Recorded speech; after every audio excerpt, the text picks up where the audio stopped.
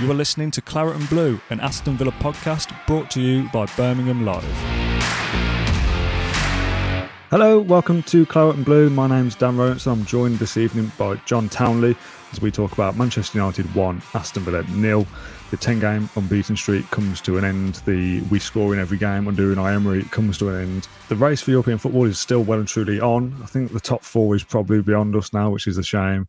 It's probably never going to happen. And I think there was a predictor of us getting top four was like 0.1% or something. But yeah, I'm pretty sure that's out the window now. So boo, no Champions League. Well, next season. But top 6, top 7 is definitely still on. 4 games to go. We'll kind of talk about the wider picture, little bits from Man United. But today's show I wanted to be guided by the live comments that are watching along on Facebook and YouTube.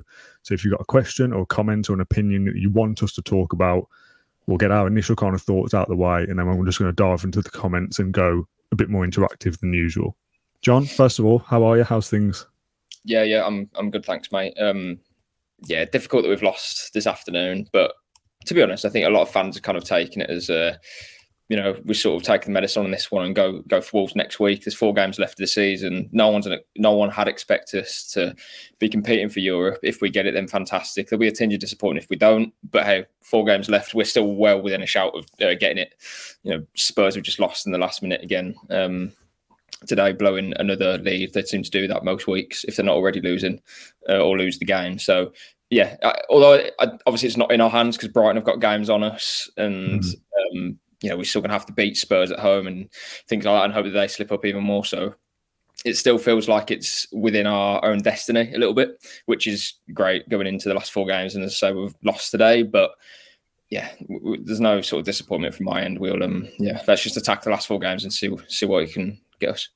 Well, today's results saw us drop down to 7th, but if the Spurs-Liverpool game went slightly differently, and yes, Spurs losing is good, but if they lost by a couple more, we'd have actually gone back up into 6th on goal difference, so it's still very, very tight. Yeah. We've played the same amount of games as Spurs now, we're level on points, their goal difference is 2 better. Liverpool have played 1 game less, but have 2 points more than us both, and Brighton are behind us on 52 points, but 3 games on us and Spurs and 2 games on Liverpool. But we've talked about the kind of running before. Brighton have got a lot of games in quick succession. How will that affect them? Against Wolves yesterday didn't affect them at all. We'll talk about Wolves and Villa as well towards the end of this show, I guess. The kind of running, I guess, and we will talk about Man United in a sec. The way I see it is that we want Spurs to keep losing because I think they're the most vulnerable. There was a stage where I thought maybe 2 or 3 weeks ago that if top 4 is possible, which I never really thought it was, but it was kind of like, Man United, and maybe they're the ones to drop out. They've been knocked out of the Europa League. They've gone far in the FA Cup. They went to extra time in the semi-final. They looked a little bit leggy against Spurs and gave that lead away. If we'd have beaten them today, you'd have gone, maybe Man United are going to be the ones to drop down into the mix. Not for Villa to get top 4, but to kind of drag someone else back into it.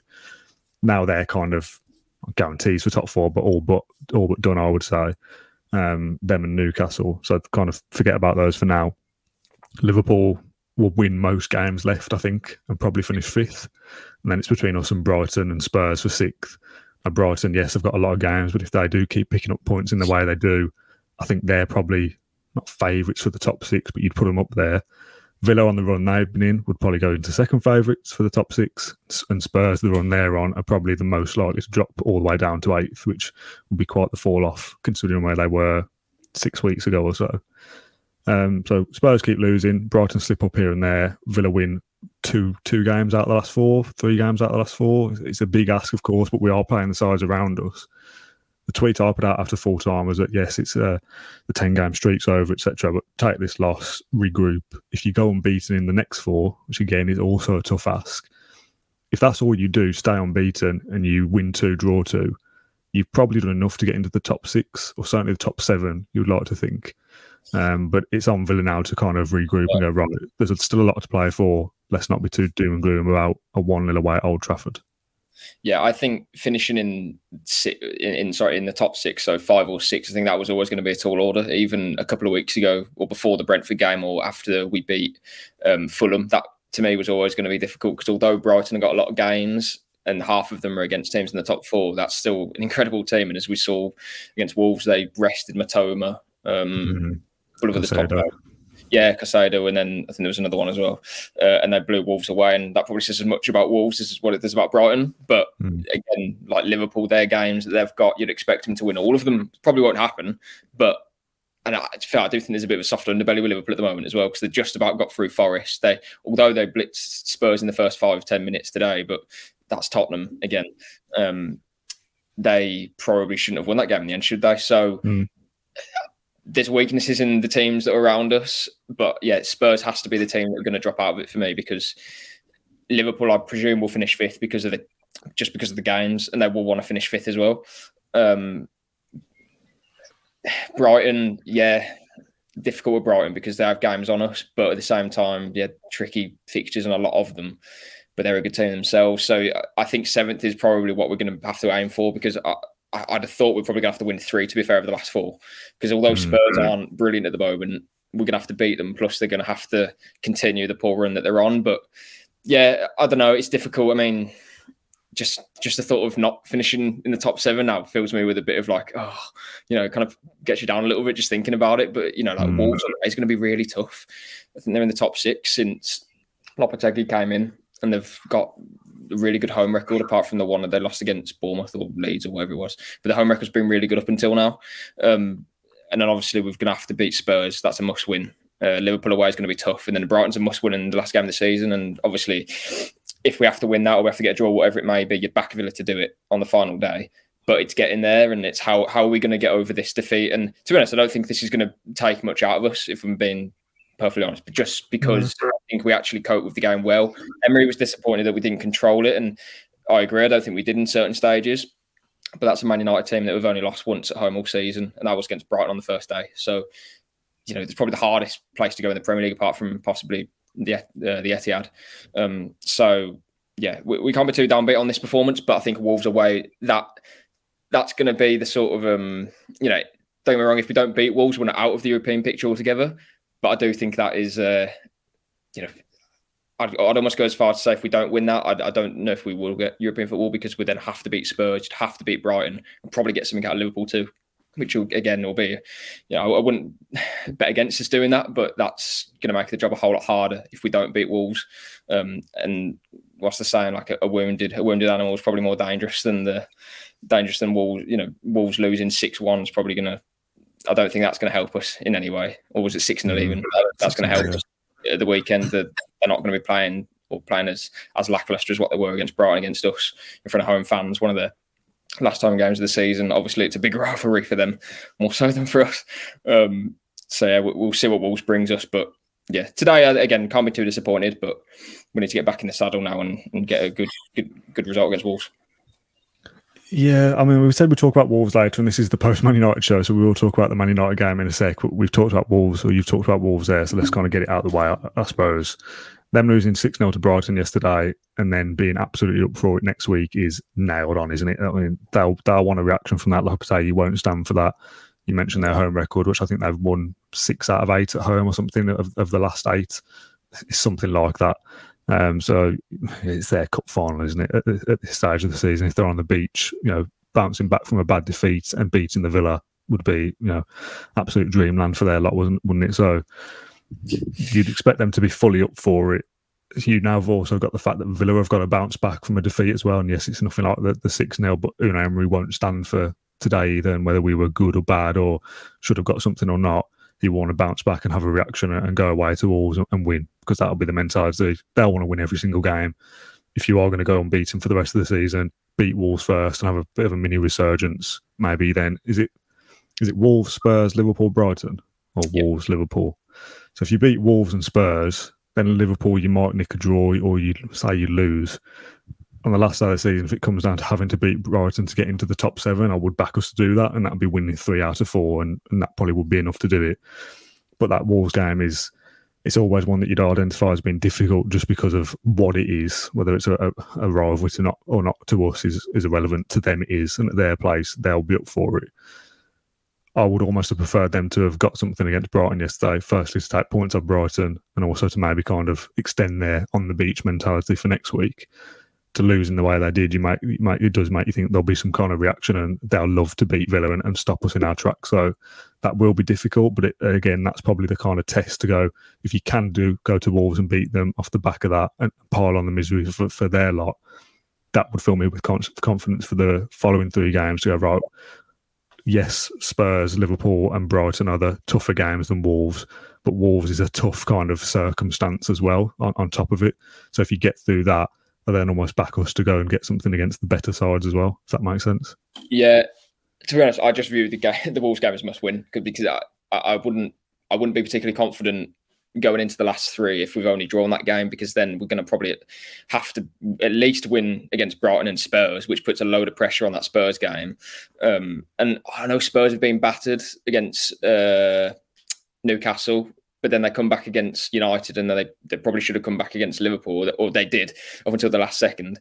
So that Spurs team isn't down and out just yet either. So although I don't think we'll beat them, that Wolves game's huge, because if we don't beat Wolves, then all of a sudden the teams that are around us going into that last game of the season, you're probably going to think, oh, well, we're going to we'll have to beat Brighton, and we'll have to hope other teams do us favours against teams who are good, obviously being Liverpool, Brighton, Spurs. So yeah, Wolves is huge. I think that's probably the biggest game that we're going to have, or we have had since that West Ham game to stay up in 1920, potentially, unless I've missed one, obviously excluding cup games or whatever.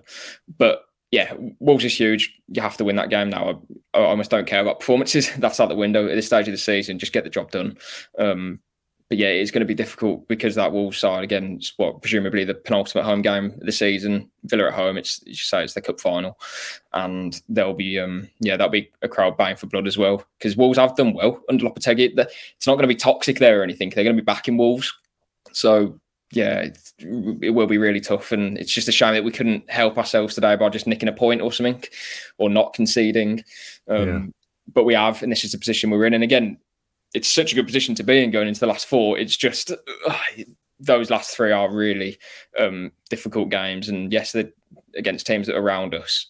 But yeah, you've got to go off to a good start against Wolves and beat them, because if we don't, I'm probably looking at the last 3 then and thinking, well, we're going to have to get results against all of them, I would have thought, because Brighton's form isn't going to change, I don't think, even though they've got a lot of games.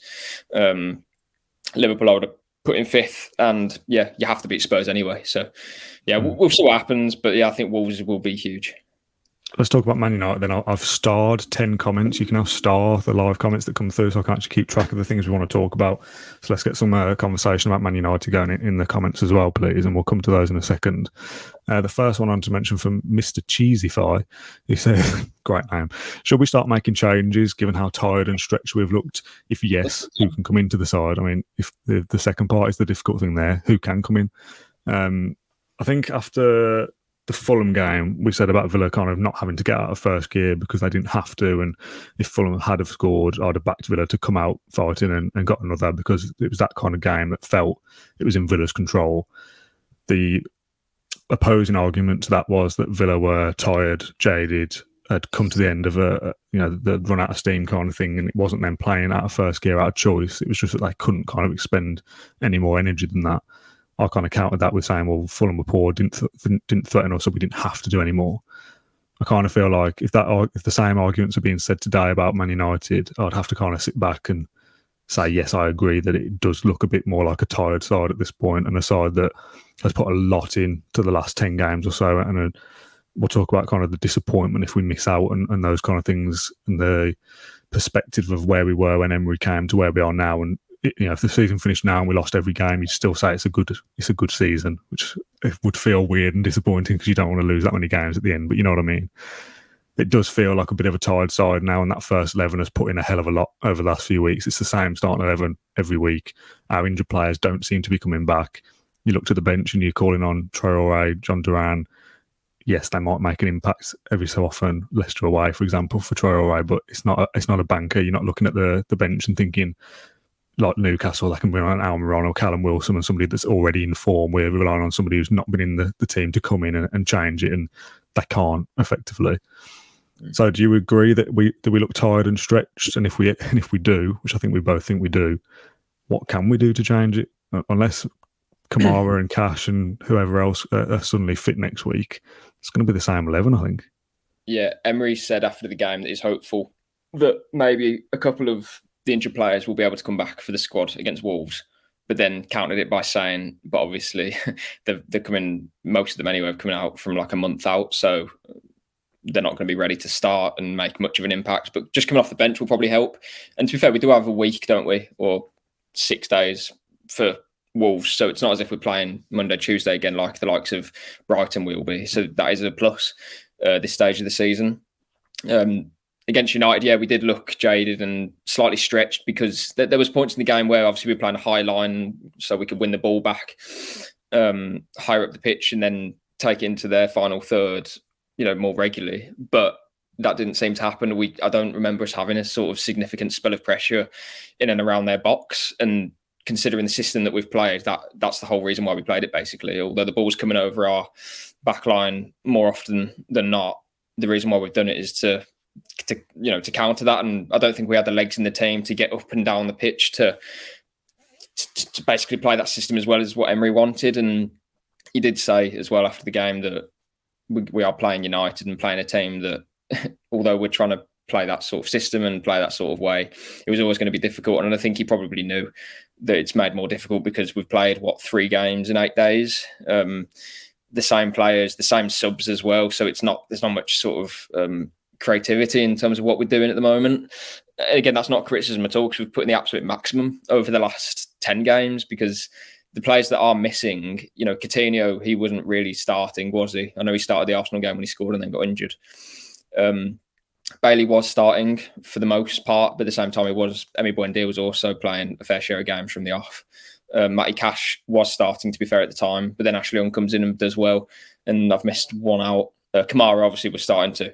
So, yeah, hopefully for Wolves we can get a couple back, but I don't think they'll be starting unless they get a really good week's worth of preparation in. But I don't think any of the players that we've started today will be knackered or anything for that Wolves game. It's just going to be a case of on 60 minutes or 50, whatever it is, quick subs and then sort of fresh impetus change the game because we can't do much when the game gets stale at the moment either. That's the issue. Yeah. We can't change things. And we were saying before we had the sort of raft of injuries about in-game management and little tactical tweaks and changes that we're making that Emery's made. That's the sort of difference between an elite coach and whatever.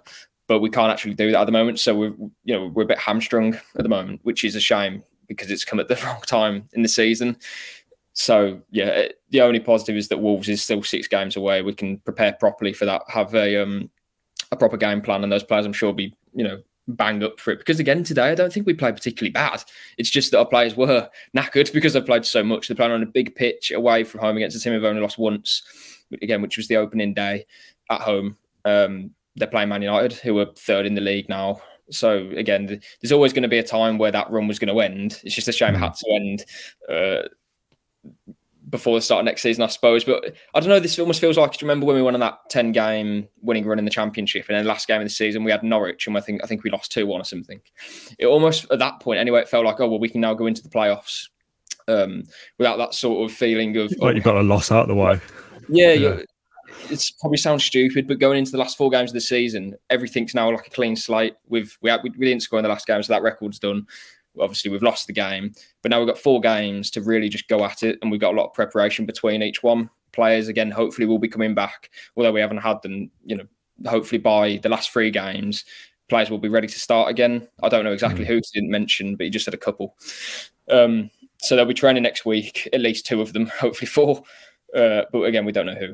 It's just a shame today we had to lose the game and lose it 1-0 in a bit of a sloppy goal, a bit of an annoying, frustrating game. But we've got a lot to look forward to in the last 4 games. Just hopefully we can, make do with what we've got, I suppose, which is a shame. But that's just the way it is. We've got to go on with it. Your point there about getting kind of the loss out of the way is my weird fan mentality to go like, Villa won't go unbeaten for 15 games in a row, which is what it would have taken to go unbeaten to the end of the season. Although we could, it just doesn't... We could, but it just doesn't sound right, does it?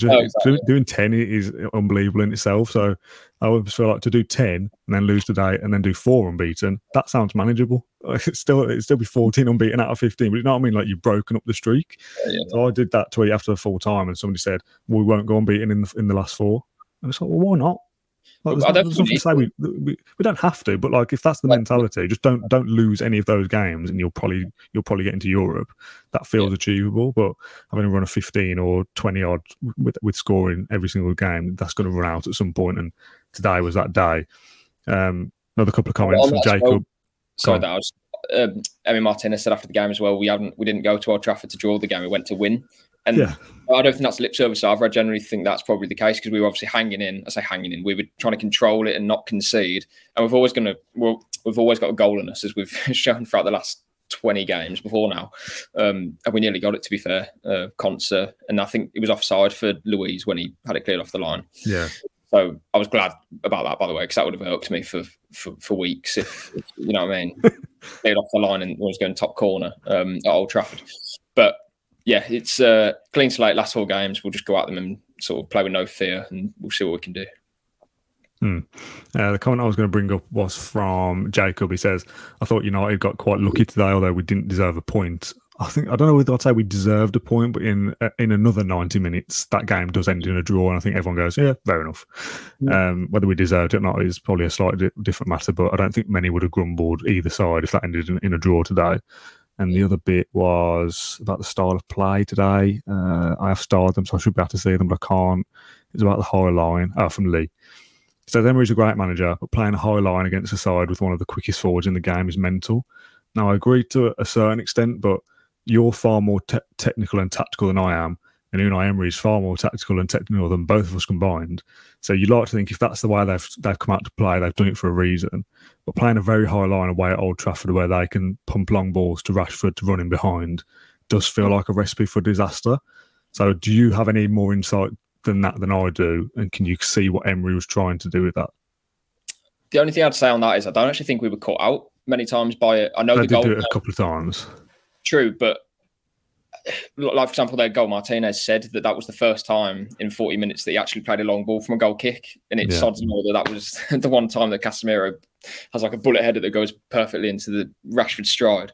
I thought the game plan was actually okay because again, the purpose why we've done that is to win the ball high up and then try and control it and dominate it ourselves. I think if we were penned back and playing 10, 20 yards deeper, we'd then have still got Fernandes, Eriksen, Rashford can make runs that are, instead of a 12 to 20 yard sprint, he can run 3 yard sprint and get him behind the defenders. So it probably looks crazy, but at the same time, those players can use their attributes in those tight spaces. And I don't actually think it would have helped us being so far back today. That's just my opinion. And I think that's probably what Emery's thought as well. I'm not trying to say that we're thinking alike, but the reason why I've done it is to win the ball back high, try and dominate where we can in their final third, which we didn't manage to do. But yeah, defensively, I don't think it would have particularly mattered. Like if we're going to be so much more deep, I think they would have just controlled it with Eriksen, Fernandes. They got so many technical players, and we'd have probably been chasing shadows for most of it. So I'm okay with us playing higher. And I actually think Mings and Conser did well today. They won all the ground duels and aerial duels. I know I always say that, but they did. And playing out from the back, I think, worked too. So I think it was mainly just because we were tired, and with that comes sort of fatigue on the ball, off the ball. But yeah, I take the point of we were, in behind, going to be vulnerable. But I don't think it was. You're going to be vulnerable against Man United, however you play. They've got so many tools and weapons to bring off the bench as well. So I actually think we managed it relatively well. Okay. There's a couple of comments from Ian. I'll only flash one up on screen. He says, I think people have got carried away lately. We have massively overachieved with such a thin squad. Top 10 is a massive achievement and we should be happy with that. Top 7 won't happen. Neil, that I won't flash up. It's not negative. Look at our squad. Emery's done amazingly well, but a lot of fans have got a bit sucked into it all. We look tired and running out of steam, which is expected. Again, I kind of agree with Ian's sentiments to an extent that we are kind of running out of steam a little bit. But that's today. If we beat Wolves and Spurs in the next 2, you kind of go, we're revitalised, we're energised, and we're ready to go. So, if the season fizzles out and we don't pick up another point, I'd say, yeah, we've run out of steam. The 10 games was as far as we could go, and that was it. But today, like you said, I don't think we've played that badly. And on another day, that game's a draw, and we're all pretty okay with that. I just want to kind of hone in on the point about have we all got a bit carried away? Is that a fair assessment, do you think? No, we've won 8 of the last 10 games. maybe carried away in terms of that run Champions League. But since Emery's come in, only 2 teams have got more points than us, and those are the best 2 teams in the division. And that's not over the course of 5 or 6 games. In fact, over the course of 6 games before this game, we had got the most points. But since Emery come in over 20 games, which is basically half the season, then only 2 teams have got more points. So that's enough of a sample size for us, I suppose, to get carried away. Like, what can we achieve with that? I'm sure Newcastle fans were saying this last season as well, in terms of, you know, their sort of remarkable run from bottom of the table up until towards the top half, or maybe they did get the top half, I'm not too sure. But it's got parallels with that with us, I think, at the moment. And again, while you don't want to get too high with the highs and too lows with the lows, but although we've beat United, I don't think that's sort of room to then say, oh, we're not going to get top 7, like season's over or whatever.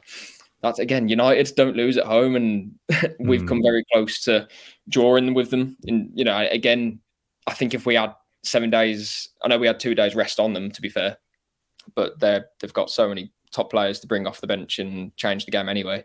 I think if we had a full squad and days rest, you know, a week rest, and we hadn't been playing at our maximum for the last, you know, however long, then we would have given them a better game.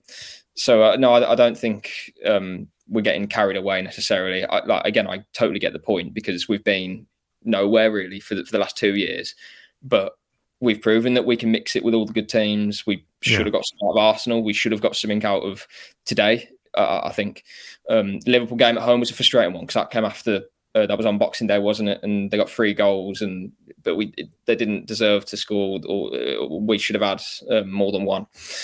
So we can compete against the best teams.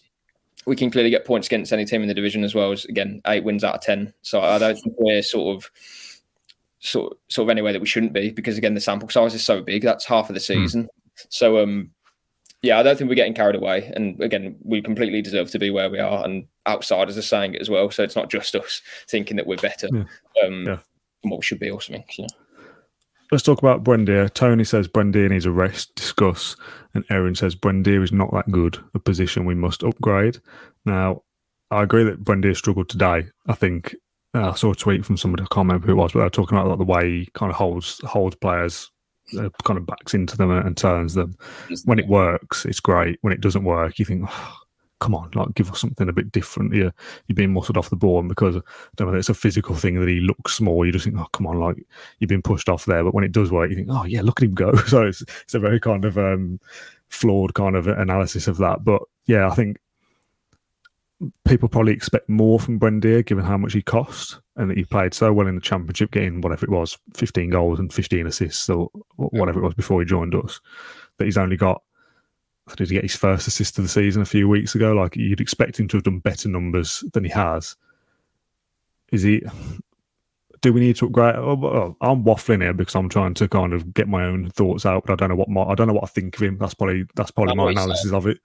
I kind of want to believe and think he is the right fit, but if Emery goes, actually, he's not right, here's somebody else, and he fits this position perfectly, I wouldn't be like, oh no, Buendia's gone. I kind of go, yeah, all right, fair enough. So I'm indifferent to him probably. I like him, but if he can be upgraded, I'm all for that.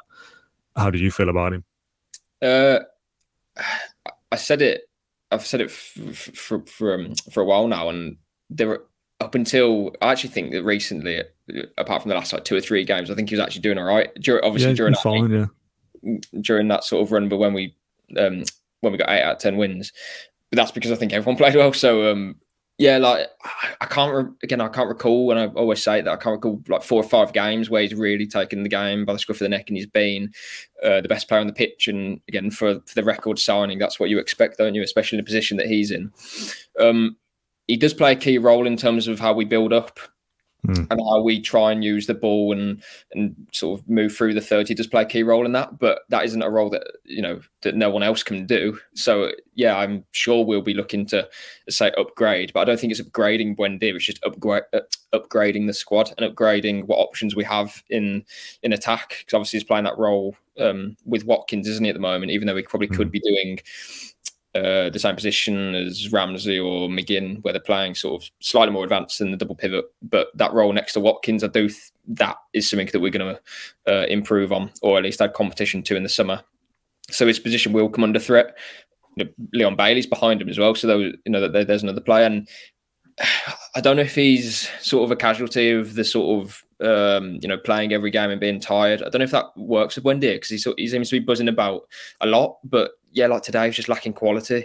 He lost the ball a lot, and again, that's the first thing that you need if you're an Unai Emery player, is to protect the ball, control it, and move it basically, and find the right positions and contribute. And he isn't really doing any of those things at the moment, which is a shame, because he definitely can, but he's just not showing it. And simply put, you have to show it, else you'll find yourself on the bench next season.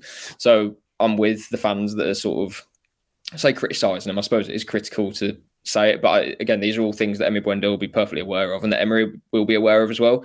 There's definitely a player in there, and he does have the quality to make it as a good Premier League player, but he's just not being consistent enough with it. I think that's the issue. And again, in the summer, we will be looking at those positions, and we will be buying players to improve the 11. And if that means Buendia dropping to the bench or playing less games, then you know what? That might be a good thing for him, because he can come off the bench and make an impact. And sometimes players do need competition to start getting to higher levels, should we say.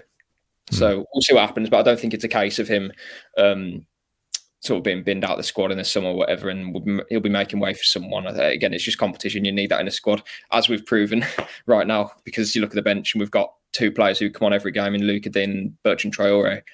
And, you can't expect them to make an impact every game, else they wouldn't be on the bench, would they? So yeah.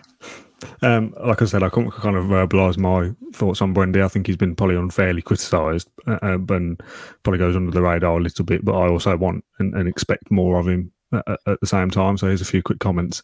I'll flash them through. Si says they've left Mings alone now. The scapegoat is Buendia. Lemming says he's the record signing and he's bang average. Buendia needs to play the simple pass more often. Buendia seems to play best as an impact player off the bench. Good squad player, says Jacob, but shouldn't be a starter next season. He does struggle physically sometimes, says Mr. Cheesify. Second mention for Mr. Cheesify. And Buendia needs competition. The competition for places can have a material impact on a player's performance. And at the minute, he's a nailed-on starter due to injuries. And finally, from John, Buendia is a class player, but it's too lightweight in the role he's being asked to play. All kind of fair comments, I think. Yeah, that, especially the point about he needs competition. I do think that is almost the main point for me. Like competition at the moment, because he knows he's playing every week, and it is probably just a mentality thing if he knows he's going to be playing from the off. And yeah, listen, we'll see what happens next season, because this is now his second full season at the club, obviously, but the first one was difficult because of a manager change in Dean Smith. This year's been difficult because of Gerrard at the start didn't really play him at all. But now he's had an opportunity and he hasn't quite taken it, I don't think. Leon Bailey sort of similar. But again, he does play a key role in the way that we build up. There are qualities there that Emery clearly likes in terms of his combative as well. He can contribute defensively and he does get around the pitch. So, yeah, we'll see what happens in the summer. I think that's the sort of the takeaway from Buendia. But ultimately, I think everyone's looking for more, including himself. Yeah, that's fair. Let's go back to Man United from Michael. What do you hate most about Man United, and why is it Bruno Fernandes? Yeah, fair enough. I mean, I tweeted during the game, is there a more dislikable character in the Premier League than Bruno Fernandes? And there's 72 replies. I'm 90% sure that 72 replies all say no, he's the most dislikable player in the Premier League. One shout for Patrick Bamford, which made me laugh, because I've had a go about him before. I just don't like Fernandes. It's a chance to have a little bit of a moan, I guess. The record that he scored is 7 goals against us now in 8 games is frankly ridiculous. The most goals against any opposition in his career is Aston Villa. Every time we play them, he's involved in some kind of event in that he's either scoring or some kind of controversy, winning a penalty or diving or moaning or whinging or whatever he's up to. I just don't like him. He's horrible, isn't he? Is that fair to say? It's not fair to say. I really shouldn't be doing that with somebody like that, but he's just so unlikable. Just the way... I don't know about, like, I'm to be honest, I don't really care how footballers act or whatever, but when it's sort of simulative and they're always on the floor and sort of crying around and rolling around holding their ankle when it was the thigh that got hit or something. Do you know what I mean? Their face and it was nowhere near. Yeah, that sort of stuff's just it's cheating, isn't it? Because you know what I mean? Straight up. But to be honest, again, he's probably one of those players that you want on your team rather than not. he is. The one thing I would say about Fernandes is he is a winner and he does strive for the best. And that's something that Tottenham are missing. I know they wanted to sign him when United got him instead. And that's exactly the sort of player that they need right now. So every player needs that. So every team needs that sort of player. But at the same time, I think if United fans must look at him, and to be fair, I think Neville said it a lot when he's rolling around and sort of shrugging his arms up and down and whatever, then that stuff's just, I don't see how that can benefit anyone. But yeah, someone's just mentioned that he said something about the Villa fans. I have no idea what was said or if it was bad. I've seen it. Yeah, he was asked about his celebration in front of the Villa fans, and he just kind of stood there staring. And the reporter, whoever it was, said that the Villa fans been giving you some stick, so you kind of stood in front of them to celebrate, and just kind of gave them a stare, kind of thing. Right. And he just said something like, "No, there's no disrespect. I scored at that end. I always go to that corner because I'm not going to run up to the other end in front of the Man United fans." It's just whatever, mate. Still a cheating rat bag, isn't it? Jeez. Sorry. Again, yeah, he's a winner, but I think you can be a bit more respectful in terms of your colleagues and other players and maybe fans as well sometimes. But yeah, you say like you'd like him if he played for you, and you probably would, but like he's moaning about his own teammates more often than not. I hate that kind of stuff. That's what I'm saying. The mentality I like and what he brings in terms of he's a winner, but the added stuff which Fernandes seems to bring and no one else seems to, that stuff, no, I wouldn't like anywhere near my dressing room. Let's move on. Let's talk about John Duran. There's a couple of comments about when we were talking earlier about how we impact games off the bench. When I'd come back from paternity leave, he just signed and he'd featured a little bit and maybe did a little flick or something. And I saw it on Twitter and I was like, I'm excited to get back and like see this guy because he seems to have a bit of something about him. He seems to be a good character. Any kind of video he's sticking on social media, he seems to be absolutely loving it. Doing little kick-ups with the ball boys and all the mascots and stuff. And you kind of go, there's a character there. There's something in John Duran somewhere. We're just yet to see it. As a footballer, I probably haven't seen enough of him yet to kind of pass a judgment, I guess, but maybe we would like to have seen a little bit more of an impact. So a couple of questions from Erin and Mr. Cheesify again. Christ, big shout-outs for these two. There's loads of comments, by the way. These are the ones I've just picked randomly. Not impressed with Duran, both what he's shown just yet. He came on and complained most of the time. Mr. Cheesify says, third mention, Duran can offer something different at least. I suppose it's the unknown with Duran. If you're bringing him on for 15 minutes, you kind of think, well, what is he going to do? Is he going to do something out of nothing? I think it's been very good when he's come on. I don't know how other fans feel about it, but I've actually seen the sort of, I don't know if there's a split opinion or whatever, but I think it's been very good when he's come on, like really encouraging for is he 19-year-old, isn't he? He puts his body about and he causes chaos really whenever he comes on. I think he should be brought on almost every game because I don't see what he does that's affecting us in a bad way. Like against City, he comes on and nearly scores one of the best goals we've scored in the Premier League era. Against Leicester, he put himself around well. Against Arsenal, he did the same thing. There was another game as well. I forget. And then today, I thought he did well because there was a couple of occasions where we couldn't quite get out. And then it was just a simple ball over to Duran and he held off the defender well. There was one where I think he spun one of the defenders or something. And then Watkins couldn't sort of give him the ball back or something like that. But I just think, again, like the chap says there, it gives us something different, something that we don't have. It's hard to compare in terms of other strikers. There's definitely a striker there that I know that I've seen before, but I can't figure out who it is. He's almost like a blend of different forwards. But one of the comments mentions Darwin Núñez. Is that fair? Maybe. Not the one that I had in my head, but yeah, potentially. But physicality, isn't it? And I also like the fact, and these are kind of things that you probably shouldn't really like champion, but got a yellow card against Newcastle for doing something stupid, just kind of getting in someone's face or having a go or hacking someone down. I can't remember what it quite was. And today he got into a little bit of a scuffle with Luke Shaw as well. And even if it's that he's going to come on and just disrupt people and be a bit of an annoyance and frustrate the opposition, that might create an opening for somebody else. There's a time and place for that sort of stuff, and I don't know if he's learnt that sort of art yet, but if he has that side to him, then maybe it could work for us. I don't know if it helped today because it kind of just wasted a bit of time. But from what I've seen of him, I'm really impressed. Like genuinely, I think he can be a really good player. The only issue is that strikers just, you've got to be some special talent to become a top striker at the age of 21 or even 22, which is going to be in 2 or 3 seasons' time. And by then, you're going to hope that he's going to be as good enough to start for us to make an impact. So but it's rare that happens. You know, obviously Haaland breaks that mould. A couple of other players, I know Haaland's like elite, but like Brighton's Ferguson, he's 19, I think, and look what he's doing. So it's very rare that you can come across those players. Hopefully Duran is that for us, but yeah, we'll wait and see. But personally, I've been really impressed by what I've seen, and I want to see more of it. But it's difficult because obviously Emery sees these players every day. He doesn't sleep until like 4 a.m. probably in terms of what he's doing at Bodymore. So I'm not questioning at all him having like a lack of game time or anything like that. But if we are lacking numbers in the attack, I'm surprised he hasn't probably had a bit more game time than what he's been given. Yeah, we'll see what happens next season, because obviously, again, we're going to be having more numbers come in terms of the attacking area of the pitch. Maybe he'll go out on loan, potentially. I don't know if that's an option. There's a comment which I was about to mention from Lee, says loan him out to Victoria. There's one for you. That's probably the obvious one the Portuguese league makes players, don't they? So makes players, don't they? That's a really poorly worded sentence, but you know what I mean? They've obviously got a history of developing players. Mould players. Yeah, I did write a nice piece about this, and I can't even talk about it now. Yeah. There's one more individual I want to talk about, because I'm wary for time a little bit, and that's Ollie Watkins. There's a comment earlier. It's sort of kind of like he's kind of cooled off a little bit now. So can we rely on him next season to be the man who will score 20 goals, whatever? I would like to think the form he's shown since January is that, yes, he can still be that man.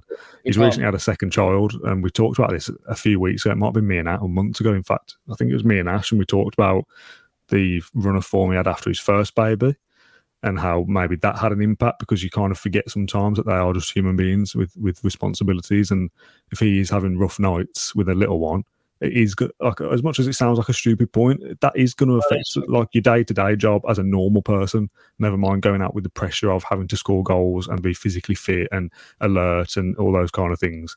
And yes, people are going to go, oh, they paid a lot of money to kind of just get on with it. But he did have a dip off in form after his first child. He's now had a second one 3-4 weeks ago as a rough guess, and he's probably not scored since then. Or he might have scored one since then. So again, people are just going to start going, well, maybe he's just tired, maybe he's got more pressure and more responsibility at home, and that's affecting his footballing life. The flip side of that is people will go, well, he's got something to play for, like he's got to provide for his family and all these kind of things. But there has been a slight dip off over the last couple of games, as the whole side has, I guess, if we're talking about Villa looking tired and jaded. If Watkins is going to have this run of form of scoring goals and then goes 3 or 4 games without scoring, that's kind of par for the course, isn't it? He's going to go through those spells.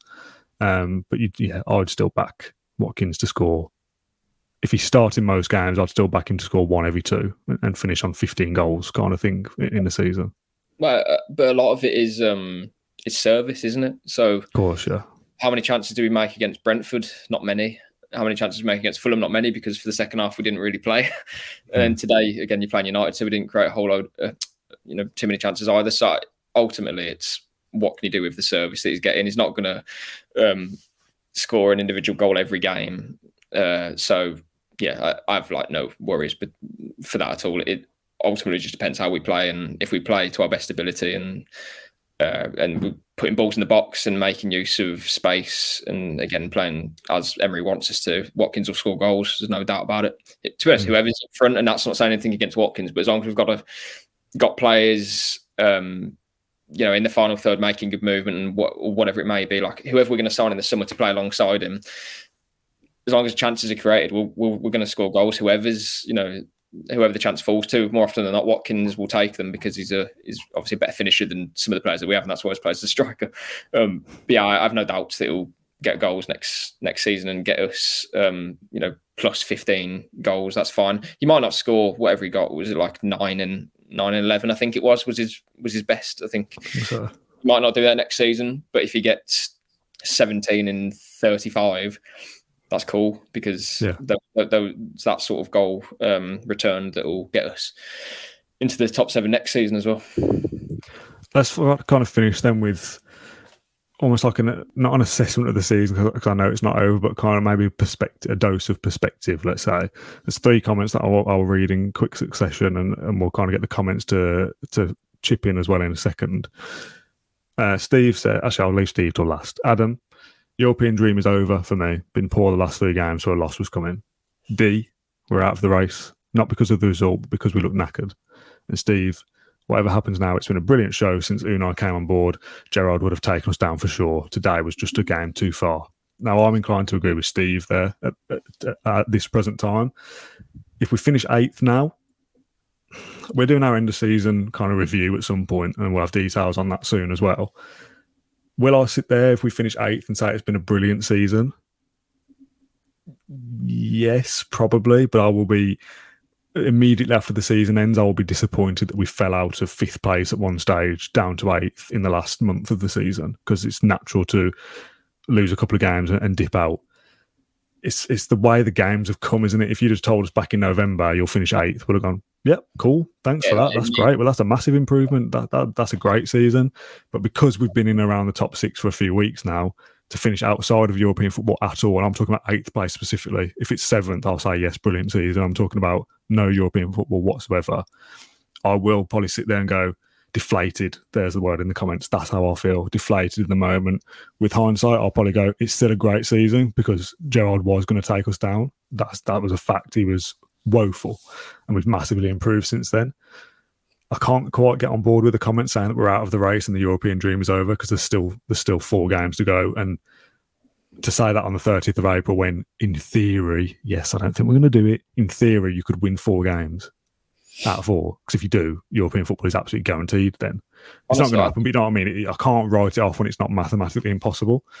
Do I think that we're kind of coming to the end of a good run of form? Possibly. If we lose to Wolves and we don't beat Spurs, it might be a step too far to jump back up into the top 7.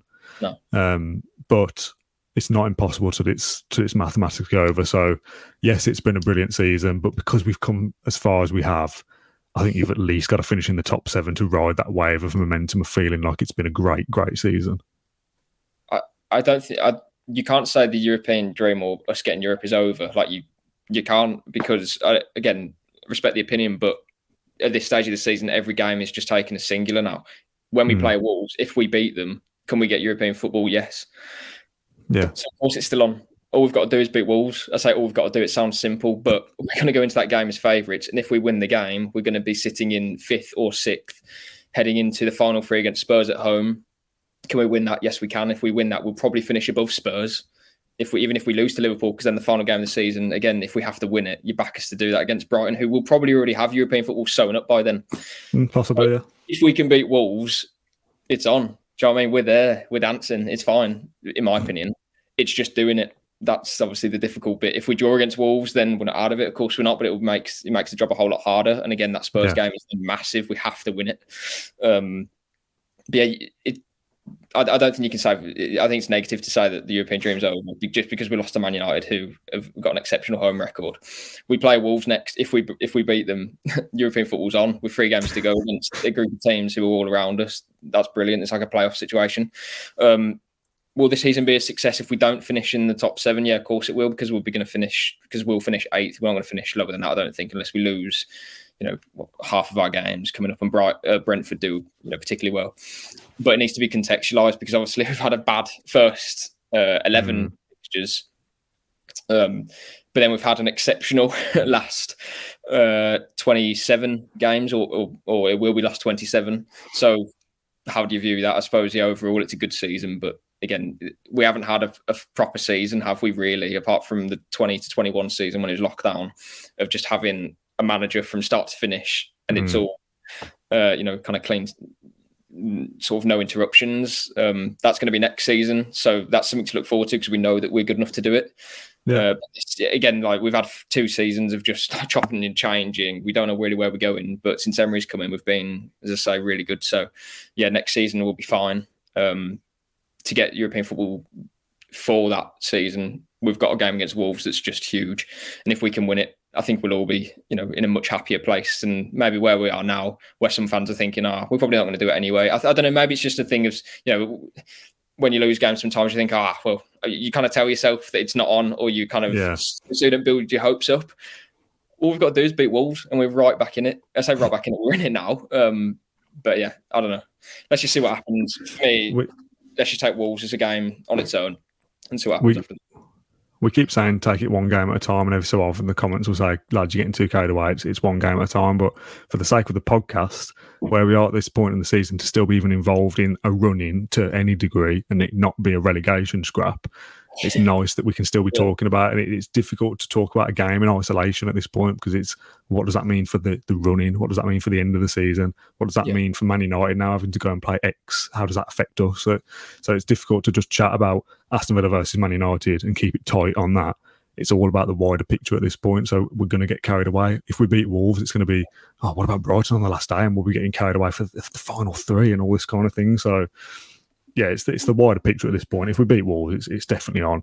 If we lose to Wolves, even then, until it's mathematical, I wouldn't say it's over, but we'll feel right down in the dumps if we lose to Wolves. So yeah, I think we need to win 3 of the next 4, and I think 3 of the next 4 will do it. If we lose to Wolves, then we're going to have to win 3 in a row against all those games. But if you beat Spurs, well, then you go to Liverpool's thinking, oh, we're going to have to win there, and they'll have European football sewn up, as will Brighton when we play them. So anything can happen, but let's just treat it as one game at a time. And I know that sounds a bit like boring, but it's just so true. And again, Wolves, if we can win that game, we're there, hopefully. And we have 2 games then to win at home. The Liverpool game is almost like a free hit for me because I think we'll get top 7 if we can win 3 out of 4. Okay. I don't think we'll win 3 out of 4. I think we might win 2 and get a point in the other, and we'll see whether that's enough. It depends who we beat. If we take points off Brighton, and that's we'll see. Are we about to finish? Yeah. Well, what do you want to do? Make a quick shout out.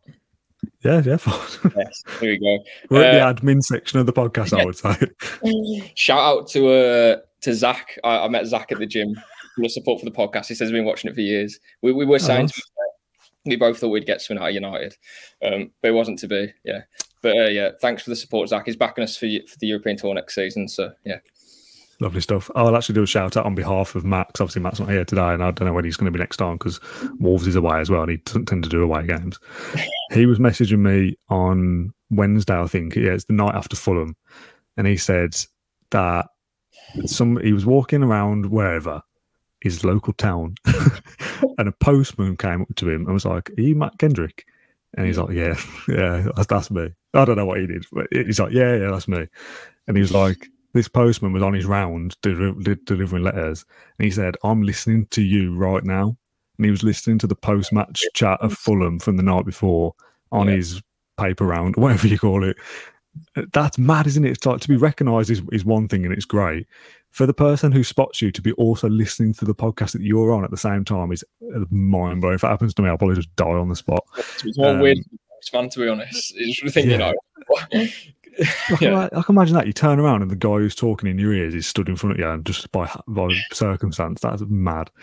The last thing I wanted to plug very quickly is Claret and Blue Live 2.0 is confirmed and is happening on the 1st of June this year.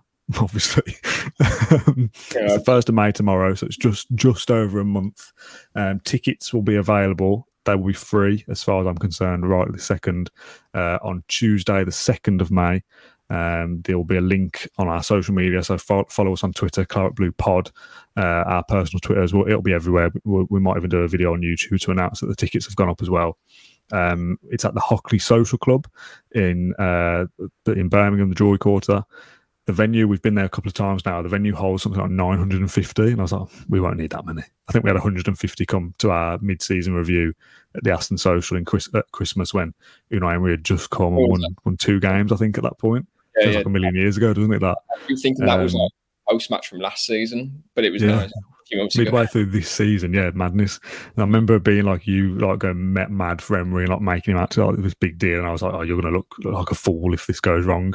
You were right, to be fair, and he's probably gone way above all of our expectations. Yeah. So we'll be doing an end of season review at the Hockley Social Club in the Jewellery Quarter on June the 1st. Tickets will be free, and there'll be a link for that coming very soon. You'll be there, Matt will be there, Ash will be there hopefully as well.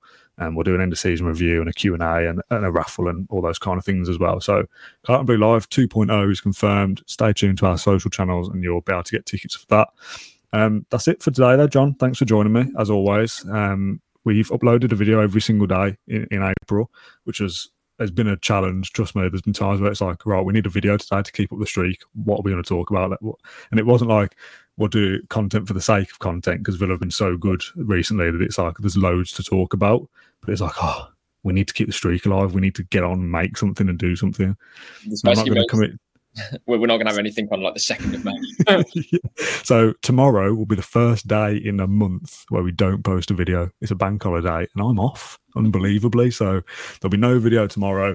We'll probably be back on the 2nd of May or the 3rd of May with something fresh. So we're going to try and do maybe 3 or 4 videos a week instead of 7 a week. There's been some days where we've posted twice as well, which is insanity, really. I know it's our job, but like we've got other responsibilities. So to be able to do a video or a fresh podcast every single day in a month has been an effort. So thank you very much for tuning in over April. Our numbers and stuff have been great because Villa have been good. So it's nice that people have kind of connected with the show, I guess, and found the show. We've had a lot of new subscribers in April, so welcome. But yeah, we won't kind of commit to the same output in the months coming forward, but we are committed to making the podcast bigger and better and getting guests on and doing more things in person and whatnot. But yeah, it's a time thing, I guess, more than anything. John, like I said, thanks for joining me. Thanks for the live people, the fans tuning in live as well, and getting involved in the comments section and kind of guiding the agenda for this show. Like I said, no video tomorrow. We'll be back at some point midweek though with something fresh as we build up to Wolves away. Thanks everyone for watching. Claret and Blue live tickets coming soon, and we'll see you soon. Bye-bye. Thank you for listening to Claret and Blue, an Aston Villa podcast. If you enjoyed today's episode, then please do let us know. We love hearing your feedback. We'll be back soon with another episode, but until then, up the Villa.